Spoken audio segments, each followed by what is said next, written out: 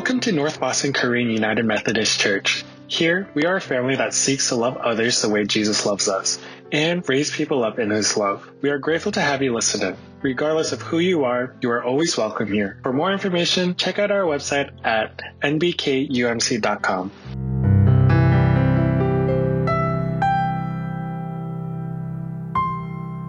Welcome to the first Sunday of Advent. For unto us a child is born.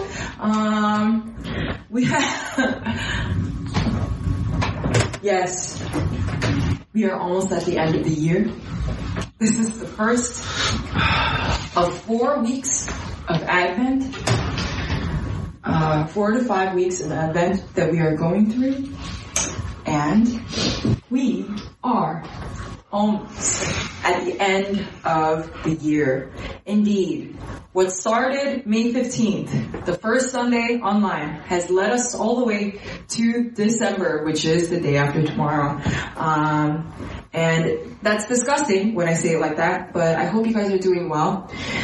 And I hope you guys are staying safe. Please stay safe. Not a public service announcement, but COVID is going up, so if you can, stay home as much as you can. I hope your Thanksgivings were safe, and if not fully safe, I hope that they were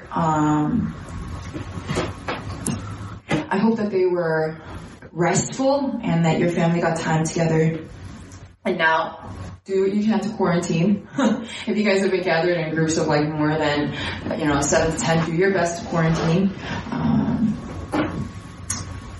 And I get a lot of questions these days asking me like, Jane, how much longer is this going to go? Jane, what's going to happen if our community gets hit with COVID? I just want to remind you guys that it's going to be okay. We're going to make it through together. I can't guarantee that it's always going to be okay circumstantially, but I can say that we will have each other, even if it's virtual, even if you might not feel like you're surrounded by people. I just want to remind you that you have a community that loves you the way the Lord loves you, and you have a God that is not done with you. So just keep that in mind as you trudge forward. In New York, there's a hashtag for it. It's New York Tough. Not saying that, not trying to give you guys tough love, but let's weather this storm together. Hope you guys are staying safe. We are done with Acts, and we are entering into our first sermon series of Advent. We are going through the book of Micah for Advent. The Lord has put this book on my heart for a long time to preach, but I have skipped over it every single time. And lo and behold, I really felt the call. I really felt the burden to preach from this, and I'm confident that this is what God wants us to focus on this Advent. And Micah has this focus of hope. So this sermon series is called Hope. Hope in Jesus. The word Advent, the string is floating around. The word Advent is originally a word, I believe it's Latin, and it has this root of coming. The coming of Jesus. And I don't know if you guys knew that, but Advent is about the coming of Christ, and we await the birth of Jesus, and we take this time to celebrate that together. But one of the key themes of Advent is hope. I want to ask you, what are you hoping right now? What do you hope in? What do you hope for? Because those are two different things. What do you hope in? And what do you hope for? Today, our title is In the Face of Injustice. That's the title. Or The Face of Injustice. The Face of Injustice. That's the title. And the main idea is, in the face of injustice, we have hope in the person of Jesus Christ. In the face of injustice, in the face of trial, the face of suffering, whatever it may be, we have hope in the person of God. Obviously, I don't know what verse comes to mind when you think of Micah. Love, justice, do mercy, walk humbly with your God, right? That's 6:8, and we will get to that eventually. But we're going to be reading, we're actually skipping the first 3 chapters of Micah. I'm going to synopsisize it here, but we're skipping the first 3 chapters into chapter 4. Would you join me? And flip to Micah chapter 4.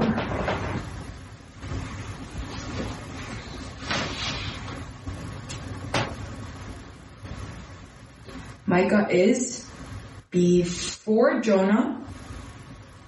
No, after Jonah, before Nahum.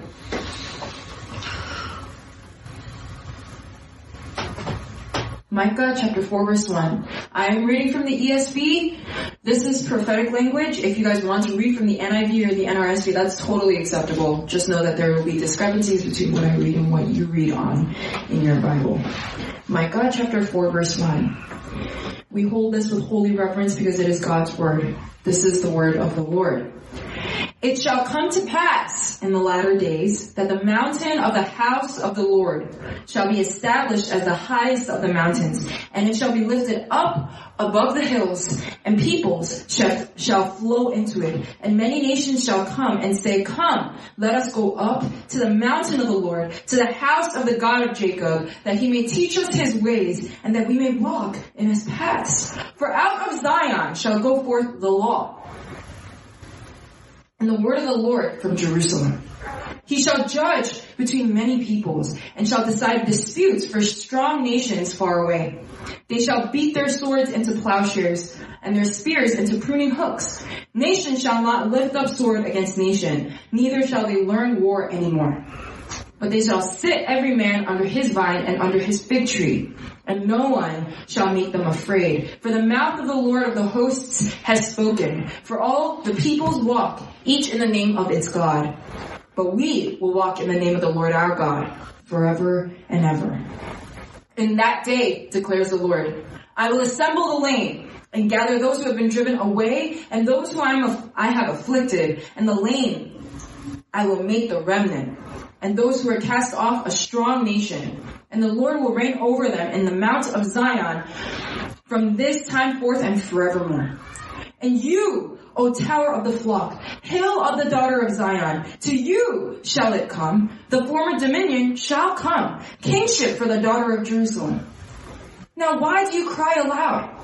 Is there no king in you? Has your counselor perished, that pain seized you like a woman in labor? Writhe and groan, O daughter of Zion, like a woman in labor. For now you shall go out from the city and dwell in the open country. You shall go to Babylon. There you shall be rescued. There the Lord will redeem you from the hand of your enemies. Now many nations are assembled against you, saying, Let her be defiled, and let our eyes gaze upon Zion. But they do not know the thoughts of the Lord. They do not understand his plan, that he has gathered them as sheep to the threshing floor. Arise and thresh, O daughter of Zion, for I will make your horn iron. I will make your hooves bronze. You shall beat in pieces many peoples, and shall devote their gain to the Lord, their wealth to the Lord of the whole earth. This is the word of the Lord.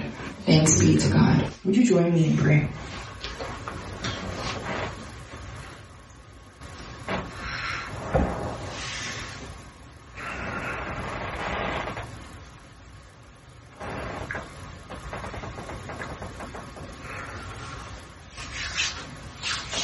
God, I thank you for this blessed Sunday that you've given us. I thank you, Lord, that you love your people so much. You bring us to this point where we can fall at your feet. We can worship you. We can listen to your word. Had this come for us at a different time, we would not have been able to do this. But Lord, praise be to God that you allow us the tools, the resources to be able to do this together. Lord, I just pray as we go over the advent, the coming of Christ, and the circumstances around that prophecy, that foretelling. Lord, I just pray that you would give us eyes to see and ears to hear and hearts to understand what you are doing right now. Lord, I pray that you would speak to every single person as they need. Father God, only you know the hearts of your people. And I pray that you would speak mightily, that you would move in hearts to be able to see you for who you are. Lord, I pray just for me, for myself, God. I pray, God, that I would be hidden behind the majesty of your cross. That it would not be my words or my wisdom, but God, that it would be yours and yours alone. Father, I am nothing without you. So Father, I just pray that you would preach into the hearts of your people as you use me as a mouthpiece. May I be nothing more. And God, may you be magnified in this time. Oh Lord, may no one else worship themselves right now. May even I not worship how I may be perceived. But God, may you be worshipped, may you be magnified, and may you be glorified. May you be at the forefront of our thoughts. God, in your infinite sovereignty, would you push out every and all distractions right now that keep us from seeing the reality of who you are. Help us to be fixed on you. We love you. We give you glory and honor and praise. In Jesus' name I pray. Amen. So we're speaking on Micah. I'm going to repeat that main idea one more time. In the face of injustice, we have hope in the person of God. Now, I skipped over Micah chapter 1 through 3, but I want to talk a little bit about the book of Micah, and I want to talk a little bit about Micah 1, 2, 3 before talking a bit about 4. So what is the context of Micah? We always hear about love, justice, do mercy, and walk humbly with your God. And it's taken a lot out of context to speak into the state of America. But actually, Micah has its own political, historical context. And I want to talk a little bit about that. So Micah is a minor prophet. He's a southern kingdom prophet. So Israel was divided, kind of like Korea. And there is no map up here. No. There's no way to show this. Yeah, there's no way to show this. But if you can imagine, right? Like, the first top of the half is Israel, and the second bottom of the half is Judah. Judah is the kingdom that David was king for. David and Solomon were Judean kings. Micah is a Judean minor prophet. He is around the time of Hezekiah, or he is from right before Hezekiah to the beginning of Hezekiah, and Isaiah picks up after, in the midst of all of that. So Isaiah and Micah, it happens around similar times. If that puts things into perspective a little bit for you. I talked about King Hezekiah before, and I believe I talked about it for Isaiah. So, yeah, they're in the same time period. So, sorry, just correcting the stray strand in my mouth. Yes, so Micah is a southern kingdom minor prophet, right? He's during the time of Hezekiah and right after Uzziah. So that's about, I'm sorry if I butcher this. I will correct myself later on the website if this is wrong, but I believe that is 8th century BC. Or no, it must be, no, I think it is. Okay. 8th century, the end of 8th century, right before it goes into the 7th, I believe. Please do not quote me on that. But yeah, so it's an 8th century prophet. Not that that matters much to us right now. But it is significant because of the core issues that Israel is dealing with. So I've skipped over Micah chapter 1, 2, 3. I highly recommend you guys take time this week to, read it on your own, but Micah chapter 1, 2, 3 is pretty bleak.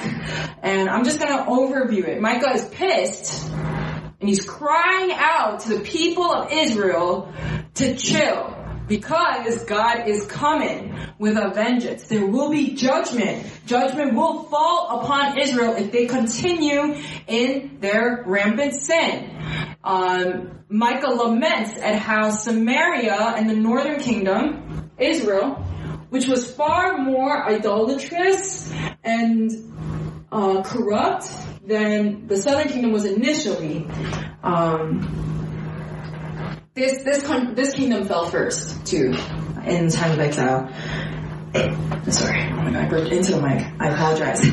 But yeah, so southern kingdom fell first, and the first chapter, Micah laments at how Samaria and the southern kingdom has seeped into Jerusalem and Judea. So that's what's going on right now. And some of the things that's going on that are major themes that Israel is doing is injustice, idol worship, and the leaders' exploitations of the weak. So injustice, idol worship, and the priests and the leaders' exploitations of the weak. So at this point, there's extensive Baalism. If you guys remember Baal, Baal is a very, very prominent idol at this time. And at the time of like Isaiah and even, my favorite, and I don't even remember it, Elijah. Baalism was very extensive in the house of Ahab in the time of Elijah. And there was a lot of unacceptable worship of God in the reign of the northern kingdom that seeped into the southern kingdom. So there was a lot of rampant idolatry, and there was a lot of injustice. And in the beginning, Micah talks a little bit about this idolatry, but what he really starts honing in on is the injustice that the leaders are doing to the weak. So there's this unacceptable worship of God. And one of the key themes of Micah is trying to, fix people's eyes, fix the eyes of the people on Israel, inviting Israel to a true heart of worship of the Lord once again, rather than all the idols, because at the time, even when Israel followed some customs here and there, it was like a polytheistic world. So at that point, I think the mentality was like the more the merrier. The more gods, the merrier. The more you're safe. So, man, me like thrashing this string around is probably definitely not good for this issue. Anyway, but what was I saying? Oh my goodness, what was I saying? Oh yeah, so it was a polytheistic society. So even though they were worshiping God, they were still worshiping other idols such as Baal and other carved images. They had Asherah and Baal in their houses alongside following the customs of the Lord, because the more the merrier. It's a polytheistic society. Why can't we worship both? And so there was this rampant idolatry at the same time of Israel, and that led themes of temple worship to bleed into Israel as well. And one of the main things that led to is the exploitation of priests of people. So what I mean by that is priests would take money for prophecies. They would take money to instruct people separately on top of temple stuff. And, it's written in scripture exactly what priests should get, exactly what priests should eat, because God has created a sustaining system for the Levites to be able to eat and live based off of what they received from the temple, right? But these priests began to do side jobs with their spirituality. And that's a common theme in Baalism. It's a common theme in other idol worship. And so what they started to do is they started to take money in order to be able to foresee other people's futures, which has nothing to do with the priestly job. And they began to take money in order to instruct people. So there are some key themes here that Micah touches upon.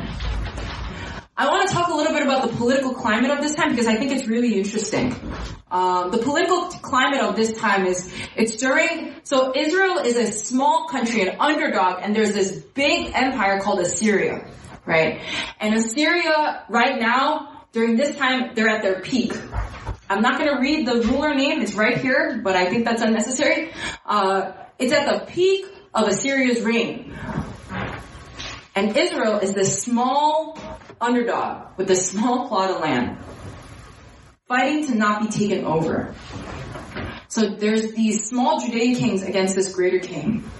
And war refugees are moving into Judah, while Sennacherib completely pillages everywhere, including Judah, because the way that empires worked at the time is just take all the land that you can get, right? Take all the smaller kingdoms, divide and conquer, right? And so every single place was being pillaged, and all these war-torn refugees were pouring into Judah, helplessly poor, while Assyria was also ripping apart the country. While Sennacherib didn't end up getting Jerusalem, the war was so destructive economically, Israel took a huge blow. Like a huge, huge blow. They didn't take Jerusalem, but there was a huge, huge blow to the economic vitality of the country. And what started to happen was, even the rich, they didn't know how to sustain their lifestyle anymore because their country was so poor. What do rich people do when they have no more money? We've seen it a lot during COVID. What do rich people do when they have no more money? Survival of the fittest, y'all. They take from the poor. And so the rich started to literally seize the land, the small plots of land that these refugees had to live. Politicians no longer stood up for justice, and even judges took bribes. That was the state of the country at the time. Even the judges took bribes. And so Micah by chapter 3, Micah uses the words woe. Woe is the state right now. He goes into this funeral lament for the kingdom of Israel, for the ways that they have been religiously idolatrous, the ways that they have been politically corrupt and violent, the ways that the church has begun to dissolve into chaos by allowing these foreign influences and this materialism to enter into the hearts of the leaders. So, Micah 1 is just judgment, judgment, judgment. Micah 2, he explains a little bit more. Micah 1 focuses more on that idolatry, and then Micah 2 focuses more on this injustice. Right? And then he says, I'm going to have a remnant. And then Micah 3 is just a whole chapter dedicated to yelling at the leaders of the country. Both the political and the religious leaders. So it says the leaders and the priests. So that's what's going on here right now. The powerful are rejecting God's word. There's this rampant theft of property, rampant idolatry, just rampant idolatry. So there's this funeral lament that Micah has about this situation. And I don't know if that sounds very familiar to you guys, but that sounds really familiar to me. One thing, it's interesting because this is hundreds of years before Jesus Christ. But tell me not, is it not relevant to us today? I will say, human beings, man, we really don't change. We really don't change. And this is one very good example of how human beings don't change. It's just, You might have seen it many times in our country. Injustice in the hands of the strong. Strong and arrogant individuals who feel that they deserve to spend more or have greater clout than everyone else. For example, one thing that has been coming up a lot in COVID, one thing that has been discussed a lot in COVID is Amazon. Amazon versus smaller owned businesses, locally owned small businesses. During this time of COVID, Amazon, through Amazon Prime, and that cursed 2-day shipping that I've completely fallen privy to, has really skyrocketed.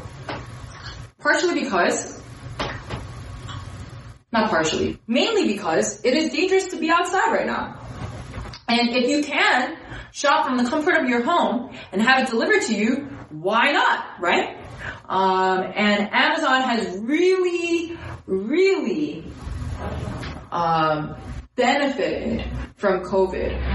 While local businesses around us, neighboring businesses right around our home, right outside the comforts of our home, they're suffering because the people who would normally give back to the local economies of our towns. I live in Malden. A lot of you guys live in Andover or a neighboring like Methuen, Tewksbury, right?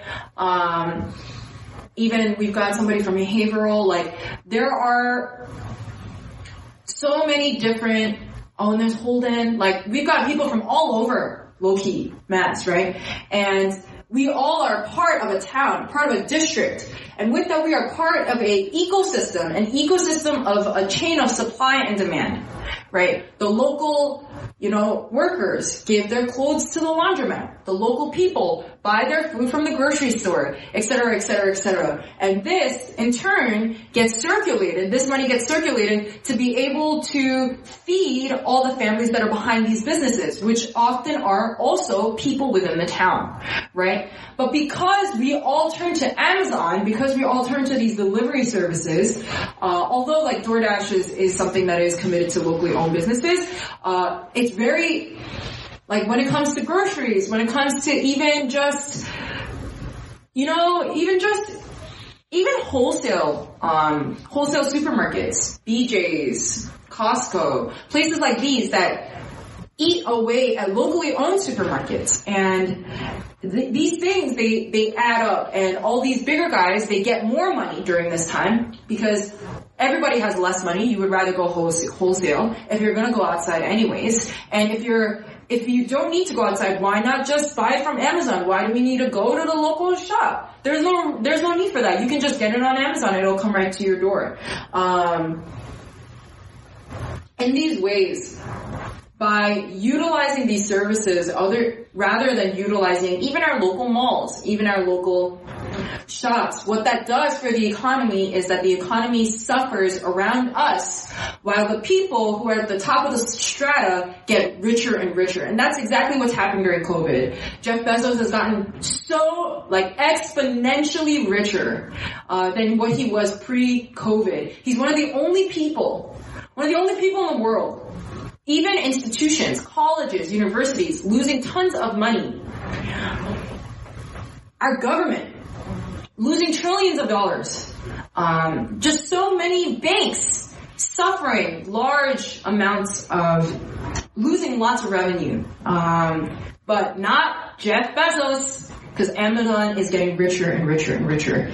This is something, I don't want to say that I don't want to call it a monopoly, right? But there is this understanding of a monopoly. I'm sure all of you guys have taken U.S. history. I don't want to get into, Vanderbilt, and I don't want to get into all of that. But even in the past of our country, we've had particular families that would own entire fields, like the railroads and certain types of fuel, and certain families had all the wealth and all the money for all of it. Nobody else got to make nearly as much, not their workers, not the areas that they were mining, the areas that they were building. Everybody stayed poor while the rich got richer. And how does that make you feel?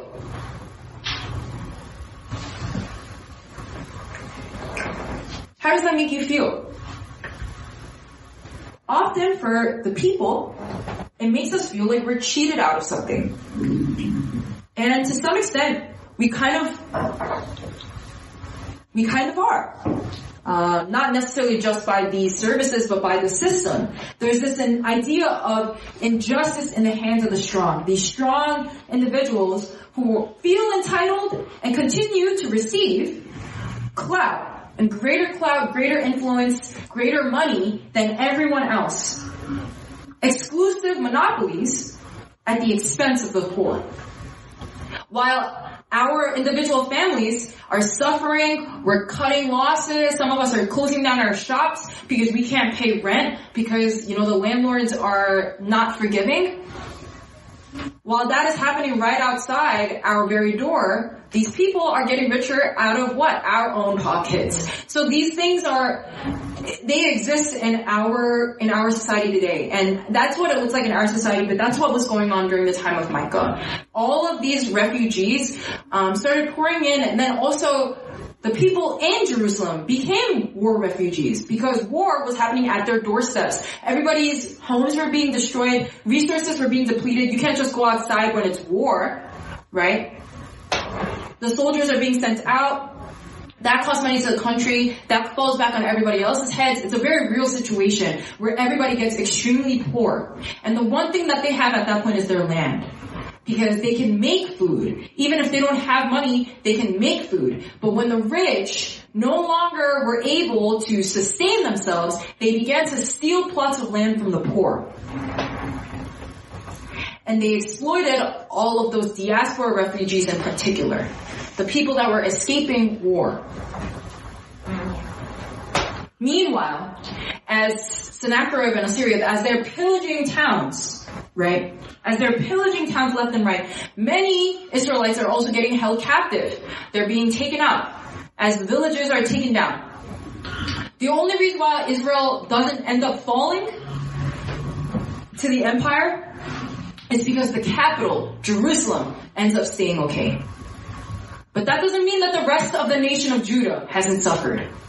Many have become prisoners of war. If they're not prisoners of war, they're refugees. And if they're refugees, they're dirt poor. And at this point, the rich starts to exploit that. And also exploit the widows who are left without husbands because husbands have died in the war. And so this is the political situation of what is going on in Judah at the time. At the same time, you've got these politicians who are taking bribes. Oh my gosh, how could they? What kind of politician would take money from rich people to dictate the laws of the land? What kind of judges would take gifts to influence their decisions? Maybe even our own country. Lobbying is so big. Lobbying is acceptable. Lobbying is normalized in our country, but here it's seen to be a great injustice for politicians to take money from the rich. Nobody stands up for justice. Everybody's taking bribes. And when people fail to lead others in just and loving ways, disorder and chaos reign. So what's going on in Micah, in the time of Micah right now, there's lots of disorder. There's lots of disorder religiously because the priests have started to exploit the people who are coming into the temple. The people have become complacent. They have started to worship God alongside all of those things around the world, around their society that other people worship. They have started to culturally be pagan, even though they are religiously Jewish. That is also not something that is so far from us right now, right? We might not, when we act, we might not be, when people see us during the week, they might not be able to tell that we are actually indeed Christian.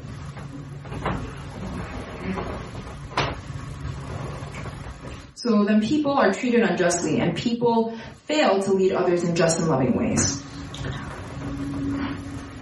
That's some of the stuff that's going on here. You might ask, Okay, so Micah 1-2-3, is that just Micah raining judgment, like raining this word of judgment down? No.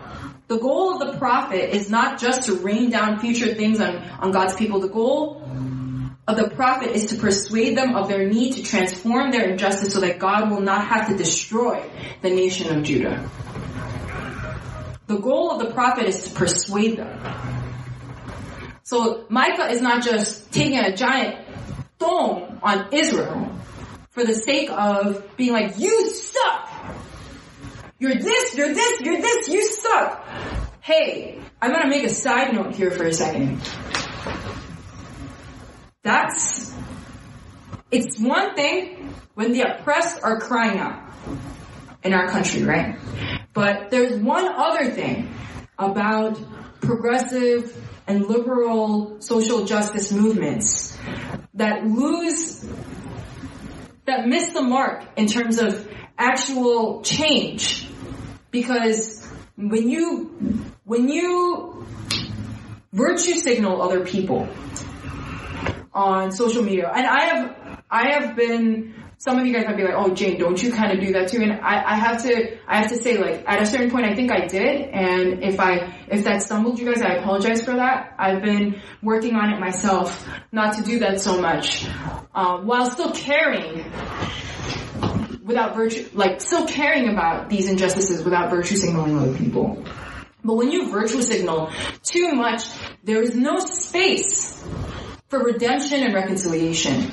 Because if all you're saying is you suck, there's no room to recover from that. And so is Micah just virtue signaling and is just bashing people?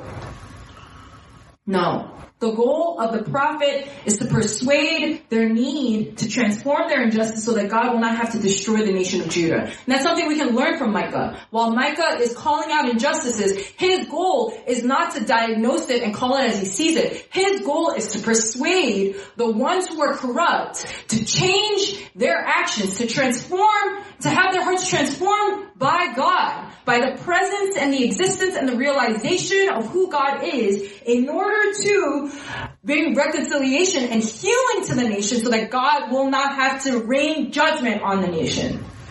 The goal of Micah is not just to call them out, but the goal of Micah is so that God would not have to rain down his mighty judgment.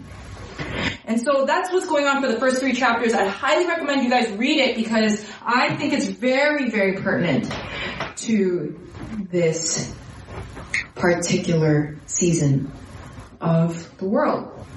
And to be honest, I didn't fully know that it would be this relevant until the Lord put Micah on my heart.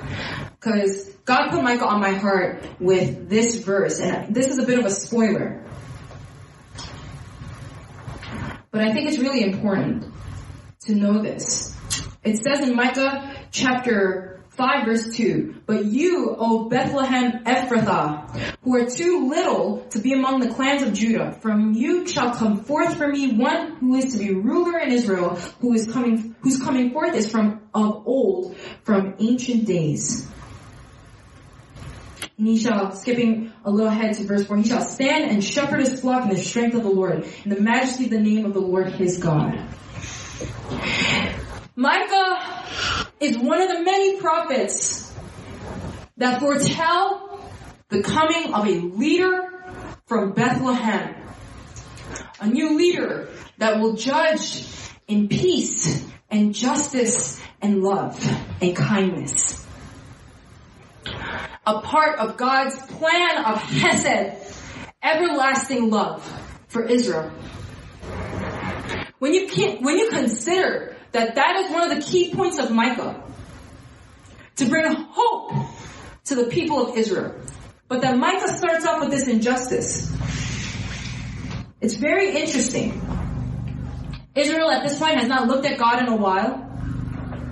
And there's a challenge here that Micah gives to Israel to walk in God's ways and trust Him. This is a crisis situation where there's mass confusion and little hope, as much as when things go well, right? There's mass confusion, there's chaos, everything is devolved into it's just, this little spiral that has gone down and down and down.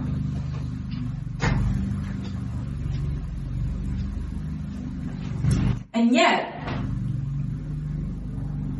this book is a book about the coming of Jesus. This book is a book about hope in the salvation of God. Yet it starts with this injustice, while disorder and chaos reigns. It's very interesting.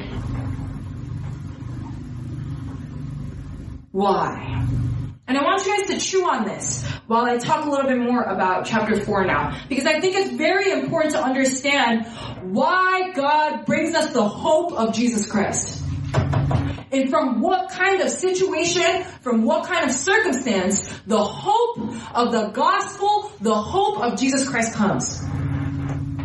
Now, we've talked about Micah chapters 1, 2, 3, and we're going into Micah chapter 4. Now, the book of Micah is actually written kind of segmentedly. It's not written as one full letter like, Acts is, and it's not written like one full letter like the epistles. This is actually a collection of Micah's prophecies, right? And so 1 to 3 is during one season of Israel, and then 4 to 5 is during 4 to 6 is during another season of Israel. So Micah is now, it's a little skipped ahead in time. Micah is now writing to Hezekiah's reform movement. So King Hezekiah has now come on the throne. Judea was in all this idolatry and madness. And then Hezekiah is like, we gotta stop. We gotta look to God. The previous king had treated Micah like a fringe prophet, but Hezekiah treats him like one of the main prophets. And so Micah is now writing to the reform movement, which is bringing many back to worshiping God. So there are these words of hope, and it starts off here when we look at Micah chapter 4 verse 1. It starts off, it shall come to pass in the latter days that the mountain of the house of the Lord shall be established as the highest of the mountains. It shall be lifted up above the hills, and people shall flow to it. Micah starts talking about this future hope, these words of hope. Why? During the time of this reform movement, that's when Sennacherib is really trying to get Jerusalem. Everyone is in fear right now. Babylon is pounding on the walls of Jerusalem as they speak. Everybody's afraid. What's going to come of Jerusalem? What's going to happen if our nation falls? Where is God? Is God even hearing us? Everybody is scared because now it's not just pillaging, the nation is about to fall. And that's when Micah is delivering these words of hope. And it's this vision of what God is ultimately going to do in the last days, when the people of the world will experience the presence of God in a totally new way. This chapter addresses people who were carried off as captives. In verses 6 through 8, God has not forgotten the people who were carried off to Babylon and prisoners of war. God has not forgotten them. They're a critical part of God's plan for his people. There's a lot of really encouraging language here about how God will gather his people like a shepherd gathers his sheep. He will judge between many peoples. He will assemble the lame, gather those who have been driven away, those whom he has afflicted. The lame he will make a remnant, those who are cast off, a strong nation. Why do you cry aloud? Is there no king within you? It's just a lot. They do not know the thoughts of the Lord. They do not understand his plan. Lots and lots of words of hope. And then at the end of chapter 4, I began to read a little bit of it just now. It says, why do you cry aloud? Is there no king in you? Has your counselor perished? That pain seized you like a woman in labor? Writhe and groan, O daughter of Zion, like a woman in labor. This is in the middle of verse 10. For now you shall go up from the city and dwell in the open country. You shall go to Babylon. There you shall be rescued. There the Lord will redeem you from the hand of your enemies. They do not know the thoughts of the Lord. They do not understand his plan, that he has gathered them as sheaves to the threshing floor. God reinstates his plan. He says, do you not think you have a ruler or counselor anymore? God is not talking about Hezekiah here. This is the first, actually it might not be the first in Micah, but this is one of the key points where God alludes to this new ruler from Bethlehem. So we understand here, this is the situation, okay? Everyone's caught all around, war is crashing in, the rich are exploiting the poor, the priests are exploiting the congregation members, the politicians are exploiting the citizens and the members of society, everything is just gone crazy, right? Everything is upside down, people aren't just worshiping God. It's a hot mess in Israel right now. And Israel's about to fall under. And that's when God gives Micah a precious word about hope in the later days, when the glory of Israel will be restored, when there will be a ruler from Bethlehem who will rule the nations with peace and justice and kindness and mercy. You guys might wonder, why does God share this distant future? What about their present? What about the current disaster? The war with other countries? The divided nation that's not just divided down a line from north to south, but also divided internally through status and economy?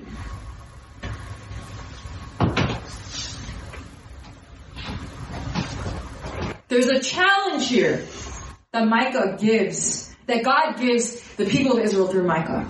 And the challenge is to walk in the ways of the Lord and trust His promises. There's a crisis situation here. Mass confusion and little hope, as much as when things go well. And what does God promise? Does God promise you're going to win the war? Does God promise everything is going to right itself? What does God promise here?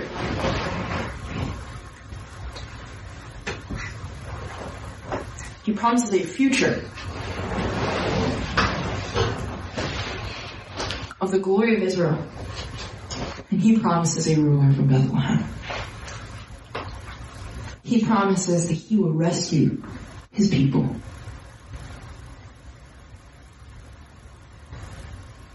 And to you guys, that's going to be a challenge. How come God doesn't address the present? Yes, God doesn't. I mean, later we see that's not the time that Jerusalem ends up falling. Jerusalem ends up falling to Babylon, not Assyria.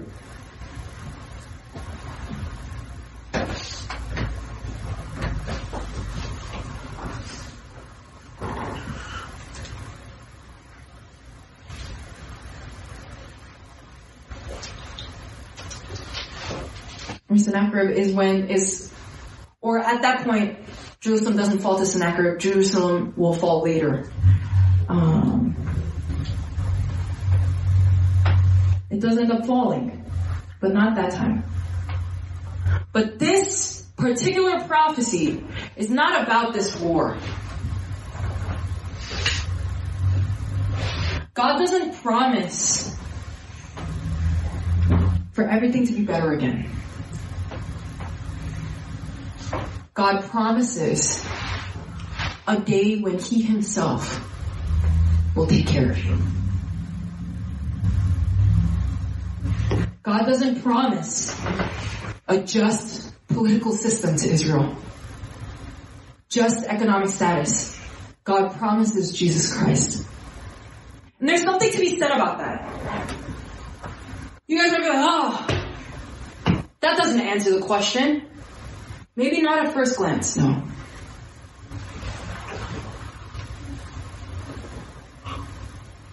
But when you look at our country,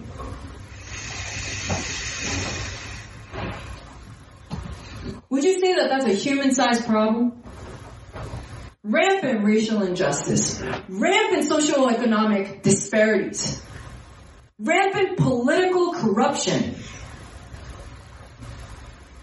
rampant lack of healthcare, access to resources, fundamental resources that every human being should have based on human rights. Healthcare is a basic right. The right to life is a basic right, and yet many people in our country don't have the proper status to have proper access to healthcare during a time of a global health crisis. The president gets COVID and can get treated in 3 days, while 250,000 people die. Who caused this problem? Man or God? I believe the answer is man.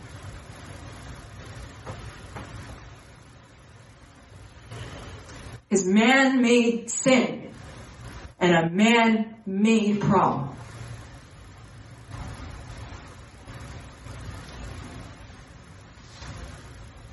Y'all know how it is. We have such a hard time listening to God in our personal lives. It's a man-made problem. Can man solve it though? Is there a person? Some of us, we look to Obama as a beacon of hope. His memoir has just come out. It's called The Promised Land. I'm like, oh, the Promised Land. Land flowing with milk and honey. Martin Luther King Jr. in his last diary, I have seen the Promised Land. Speaks prophetically like he is Moses. Yet, can a human being fix it?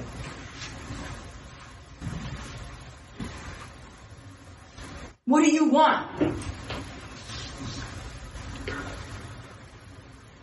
In a reaction to all of what is going on right now, what do you want? Your life to be better? Snap it away?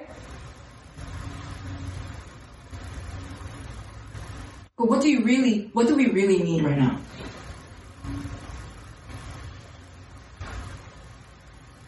I think it's worth considering.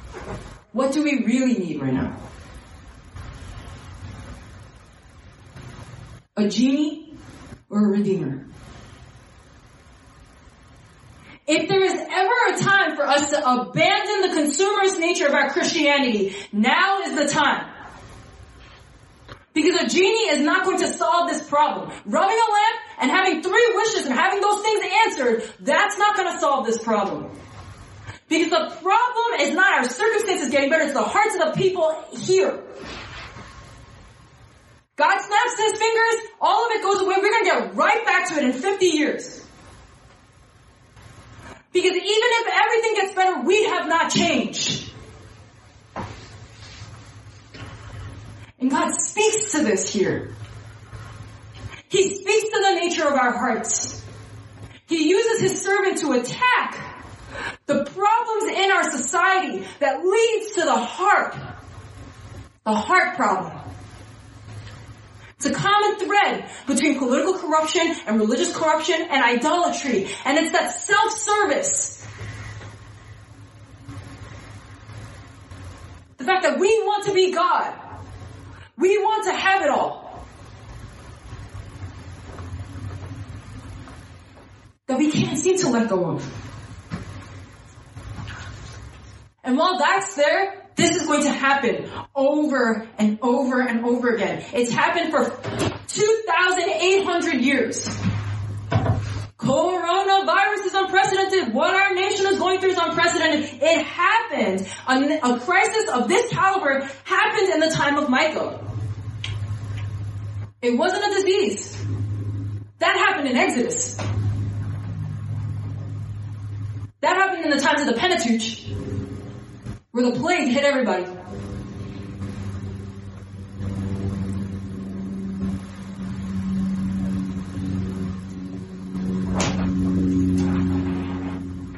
What do we need? And here we see, in response to corruption, to injustice, in response to suffering, marginalization, oppression, systemic oppression of the weak, God promises a ruler of Bethlehem.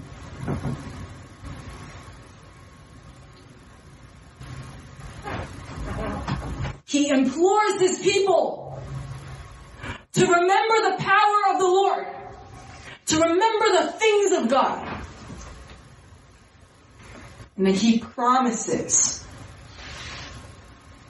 a ruler who comes out of Bethlehem. So So what do we take away from this? I talked a lot about the exposition, and you might have felt like it was long and it was a history lesson. I know every single one of my beginning sermons of new books or anything like that. It might sound that way. But you gotta understand, we gotta understand that context in order to understand the reality of what God is speaking and what we can take away for us today. Now that we know all of this, how can we apply this into our life? One thing that we can apply is that God is calling us to walk in His ways. In response to this context that we are going through in our country right now, not so far off from Judah on the brink of exile. You gotta understand, it is a bad thing for America to look like Jerusalem right before it goes down.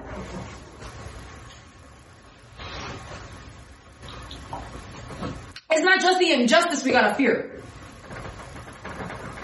We fear God.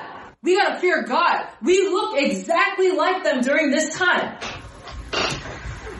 Maybe, it's not a war against people, it's a war against a virus. It's a war against each other. But the heart is no different. We gotta walk in the ways of God. How do we walk in the ways of God? First, you need to accept that God has a plan for your life and for the church. There are three ways practically. I've just written down 3 things that you can practically do to walk in the ways of God, okay? The first thing is that you need to accept that God has a plan for your life and for the church.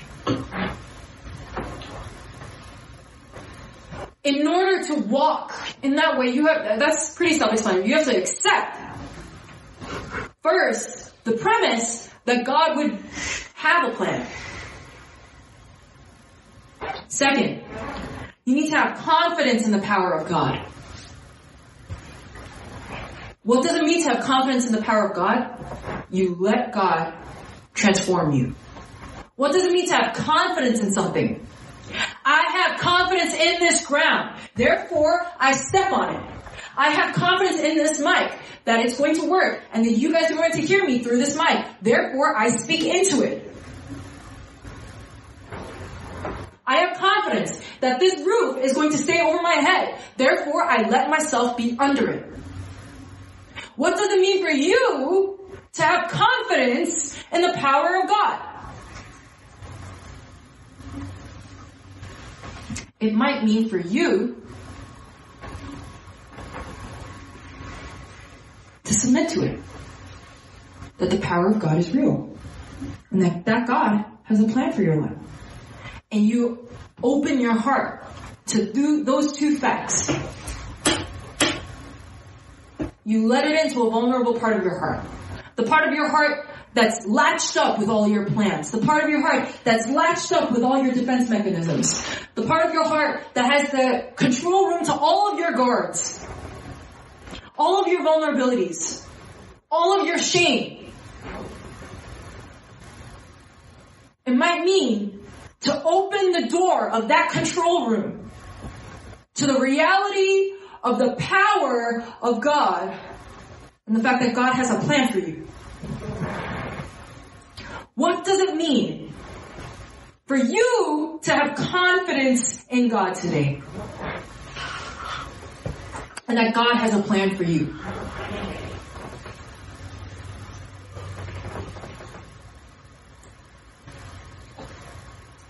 For some of us, it might mean waiting on Him right now. For some of us, it might mean going to Him. For some of us, it might mean turning to Him because we haven't been looking at Him in a long while. For some of us, it might be receiving, sitting with, not pushing away, but letting yourself be uncomfortable and sitting with the fact that God loves you. Sitting with the fact that you are fearfully and wonderfully made in the image of God. For some of us, it might mean sitting with the uncomfortability that God says in His Word to be renewed, to let go of certain things that you have been doing in conformity with the world.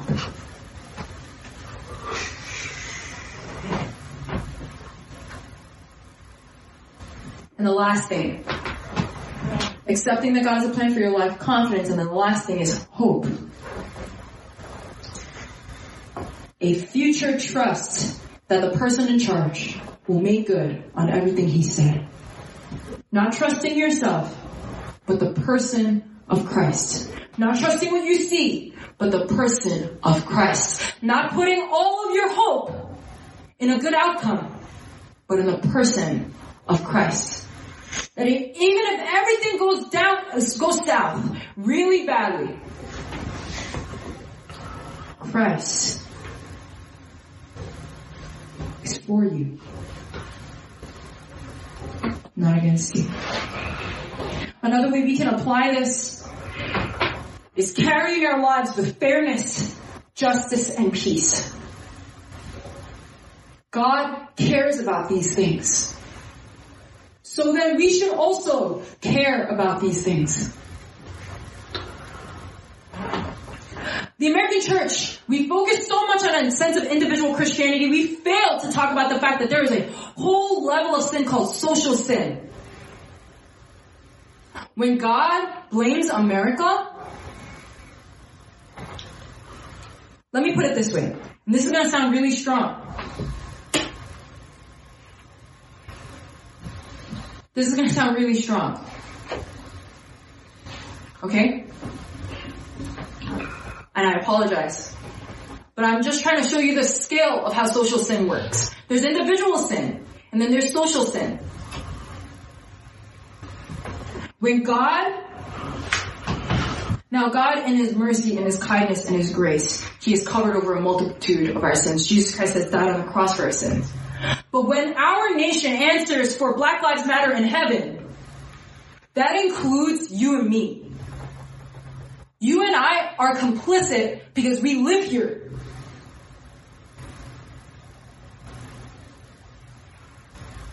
When God says, America, come over here, we have to go too.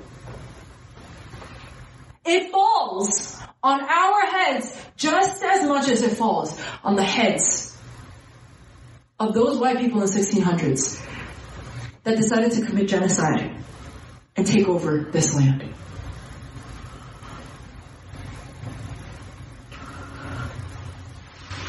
The gravity of a need for a savior falls not just on the sins that you know, but the sins that you don't know.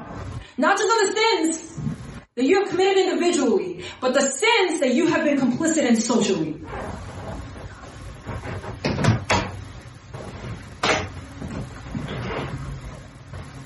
God cares about the afflicted. God cares about the homeless people.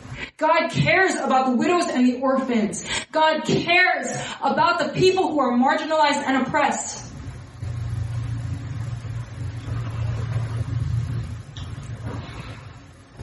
Now, I'm not saying that we are like the top of the social strata. I'm not saying that we are the most privileged people in the world. I understand. I've lived in poverty for the first third of my life. I understand very painfully what it means to be a child of immigrants who have lived on their bootstraps and have been completely tossed aside by every single people in this country. I'm not saying that we are privileged in that way. Privilege is not something that is a switch of on and off, it's increments. It's like 50 Shades of Grey. And while some sins have been committed against us as immigrants, or many of us as immigrants, other sins we have been complicit in. We just need to care about the things that God cares about. I am not here to virtue signal. I am here coming forward as a leader on behalf of all of us, also repenting, unlearning. Nothing has changed. Justice has not come for Breonna Taylor. Justice has not come for Elijah McClain. Everything is still the same. The hashtag is gone. Everything is still the same. We just have to care. not as an obligation, but as a response to God's love and as a responsibility for the citizenship of heaven that we hold. We have a responsibility.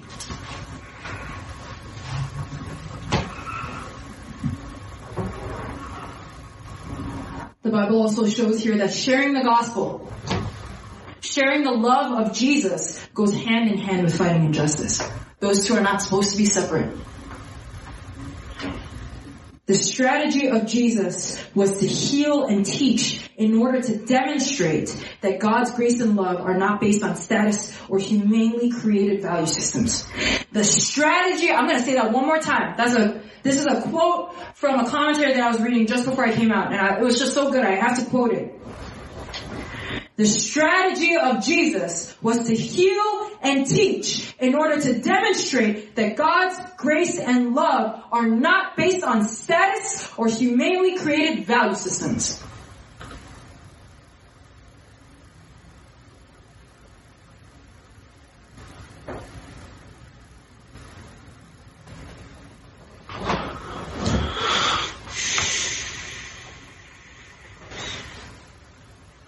So that miracle of healing, teaching about how the kingdom of God is nigh. This prophecy about a ruler in Bethlehem goes hand in hand with God's response to injustice. We in America, I have a Christmas tree in this living room. We have a Christmas tree in this living room right now. Y'all know I am all about Christmas. Christmas songs have been playing in my room for a month now. We have played Christmas songs to our Friendsgiving dinner. But American Christianity fails to understand. When God introduces this hope,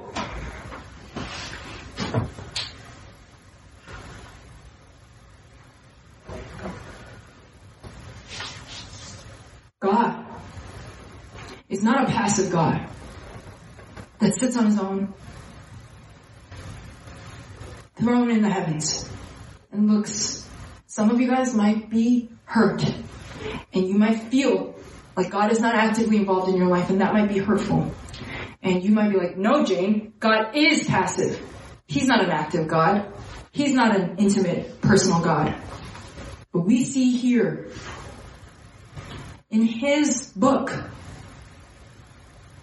that God cares. He cares. He cares about you. He cares about me. He cares about the weak. He cares about the oppressed. He cares. He loves his people. And as we look at Micah, we'll see that more clearly. What Jesus was all about. But as we hang up our Christmas trees, as we light up all our candles of Advent, as we talk about how the Prince of Peace is born,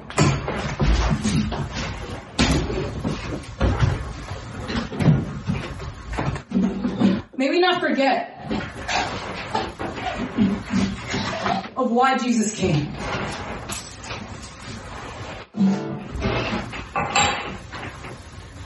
Jesus came in the middle of exile. Jesus came in the middle of destruction.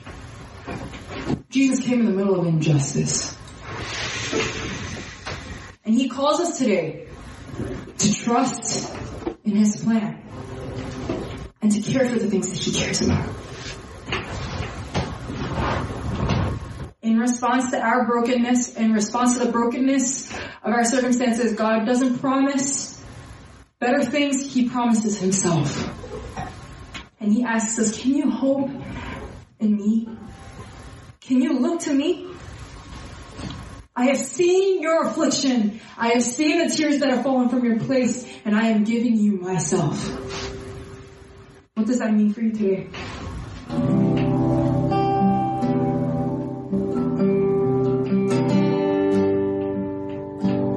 Some of you guys might not believe that. to that I say, I don't blame you.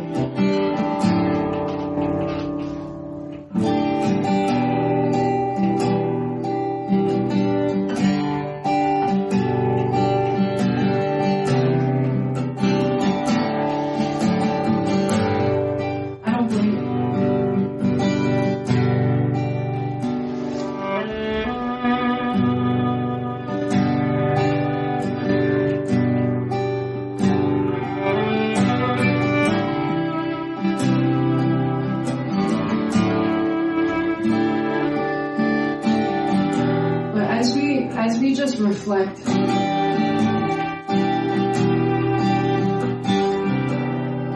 we reflect on what Jesus has done for us?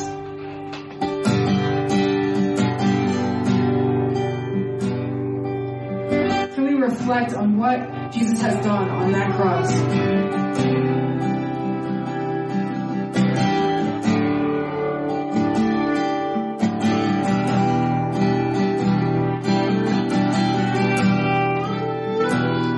Open our hearts up to God.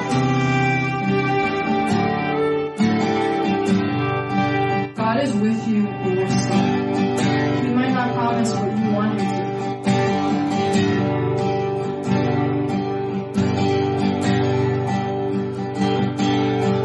He promises himself. Do you believe that? That his power of God is real. That his power is real. That he has a plan. Are you willing to be transformed by letting him into the control room of your heart? Could we just lift up a prayer right now? Even if we're not open to that. Could we just be open-handed with God? Just, if you're not open to that, just praying, God, I'm hearing all these things and I'm not open to it. But bringing that unwillingness to the Lord, bringing that hurt, that distrust, that God, are you really here to God with me? For those of us who want to trust him, would we just lift up that prayer right now?